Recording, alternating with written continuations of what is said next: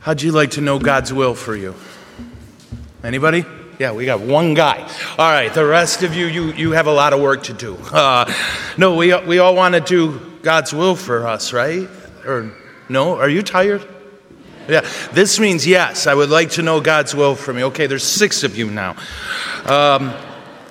Here's the thing. When I was at MSU, I always joked about this. There's about 3 types of Catholic students on campus. There's the group that is vaguely aware that there's probably church going on once a week or so. Yeah, and that's a sizable group. You've got the group who is free now to not go to Mass, and so they don't. Then about 3rd year, something happens, and they come back. Yeah. And then you got the group that it never occurred to them to not go to Mass. And they get that group, and they're together all the time. And one of the things we always talk about together is they want to know, what is God's will for me? Right? It becomes a very serious question for them. What does God want me to do with my life? Who does God want me to be? What's really interesting is how beautiful that discussion is. When we care about what God wants for us, then I always point out to them, then you're going to be doing it. You're not strong enough to stop God. If you say to the Lord every day, Lord, I want to do what you want me to do, you will end up doing what God wants you to do. Don't be afraid. So there's that kind of talk about God's will. Now, normally, when we talk about God's will, I am having a terrible time finding the second reading today. Normally, I found it when we are trying to figure out God's will or talk about it, it's because something awful happened. Yeah? Every sick call, every funeral, every death call, almost, there's talk of God's will. And I legit feel bad for Jesus about that whole thing. Nobody at a wedding has wanted to talk about God's will. We have it in our heads that God's will involves you being in a lot of pain. And that's it. And we might have a vague sense of God's will as being this thing that tells me what I'm supposed to do for a living. But here's the key. God's will is specifically mentioned outside of the Gospels in the New Testament just a couple times. And it was mentioned today. This phrase, did you hear it? This is God's will for you. So now you're about to know. You can know with absolute surety what God's will for you. Isn't this great? If you start paying now, I'll tell you. That works on TV. Now, here's what he says. Ready? This is God's will for you. Rejoice always, pray without ceasing, and in all circumstances give thanks. That's God's will for you. So we're going to walk through this one at a time. Rejoice always, pray without ceasing, and in all circumstances give thanks. Now, the giving thanks and the rejoicing always are very much in a relationship where they feed each other. The more grateful we are, the more joyful we are. The more joyful we are, the more grateful we are. And there is so much to be grateful for. One of the things, guys, this is my 13th parish, which means you're unlucky, yeah? And I've heard church music in a variety of forms. You with me?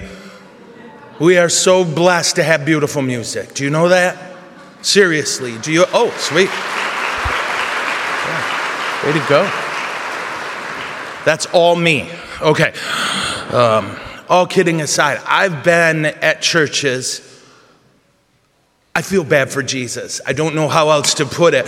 We're singing to him, and okay, folks, we're going to preach on purgatory today. You know, it's how it is. I've been at a church where I led the music while praying Mass, and we had a lot of people become Baptist, okay?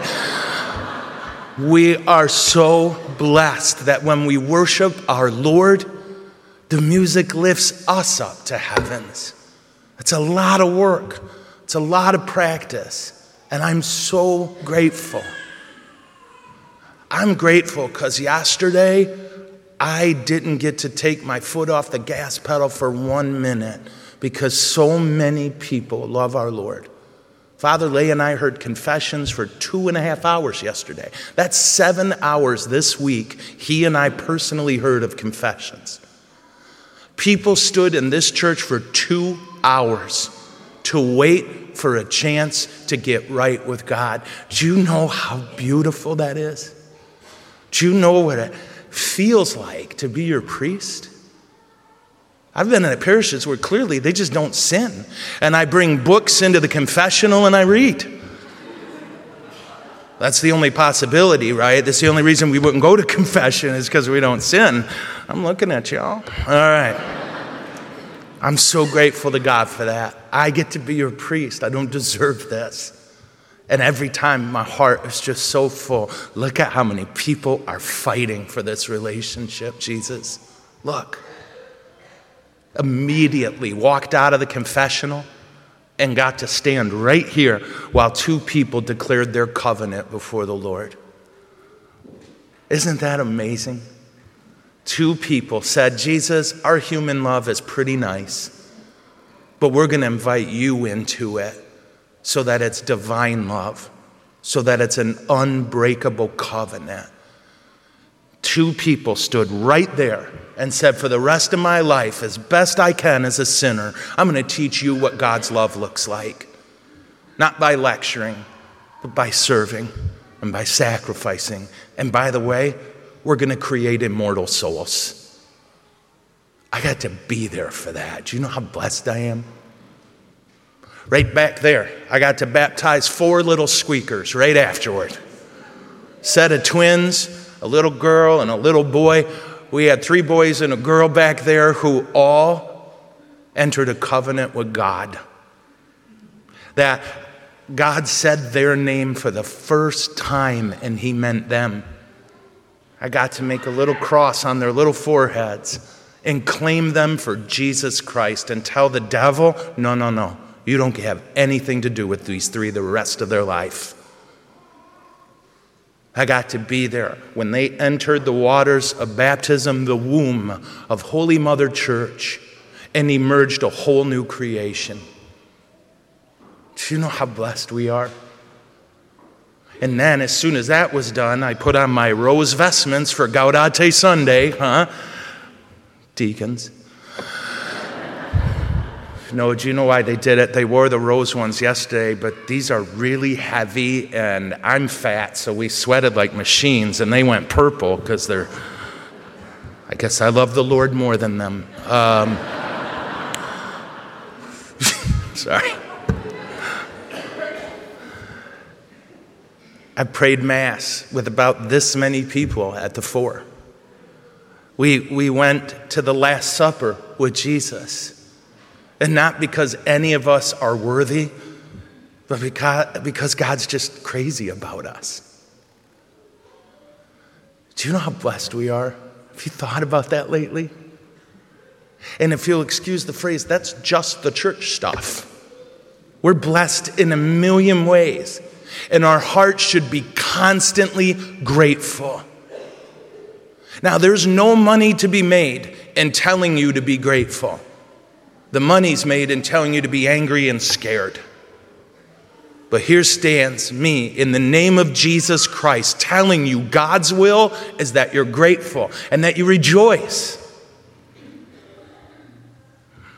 Not only that, but we're supposed to pray unceasingly. Now, this is an act of discipline and of practice, to quote St. Allen Iverson. Tired, guys? It's going to be silly. Sorry. We got to practice gratitude, yeah? And not only that, we need to practice praying unceasingly. And I'll tell you the best way the Lord biffed me to teach me how to pray without ceasing. Are you ready? Whenever I'm ready to grumble, it's time to pray. So I'm a country boy, yeah? Grew up in Montrose and moved all over the place and then When I moved here, my last parish was 3 rural parishes. We were in the middle of nowhere. It was awesome. And so when I put my head on the pillow at night, you know what I heard? Coyotes and nothing else. And I would just fall asleep. I now live on Saginaw Road. Right there, next to a stoplight. And I don't know if you know this, Dad and I checked. About every 22 seconds, 74 police cars go by with their sirens on, yeah? And when there's not police cars with their sirens on, there's ambulances and the lawyers right behind them, There's fire trucks. And then everybody who hits that stoplight between 11 p.m. and 4 a.m. thinks that's a good time to see how loud their car can be when the light turns green, yeah? And my first, 3 weeks here, I grumbled about it, yeah? I petitioned them to reroute Saginaw Road. They said no. But here's the thing. I worked with the police for 8 years. I was a member of the East Lansing Police Department. And I remember truly pulling up to houses, and the guy driving, I was always in the passenger seat saying, if anything happens, I need you to be the one to tell my wife and kids. I remember that.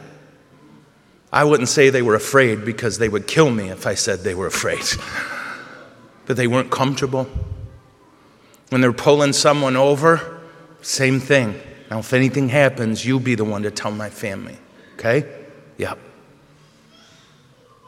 So now when they go by, Jesus, please bless them, keep them safe, get them home to their family, help them to be just, be with them. When the fire trucks blast by, St. Florian is the patron saint of firefighters. St. Florian, pray for them. When the ambulance goes by, Blessed Mother, be with them. Whoever they're going to, please let this end well. All of these things are little irritations that the Lord said, it's great that you can grumble. Turns out everyone can, but that's not my will for you. My will is that you pray. I don't know how many times you've been irritated today. I would assume just during this homily, 6 or 7. But you can turn that into a prayer. You can turn that into a prayer. When you pass a cemetery, you can pray for the dead. When you pass a hospital, you can pray for the sick.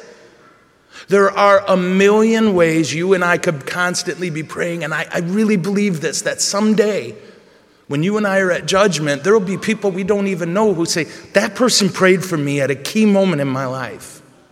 Wouldn't that be amazing?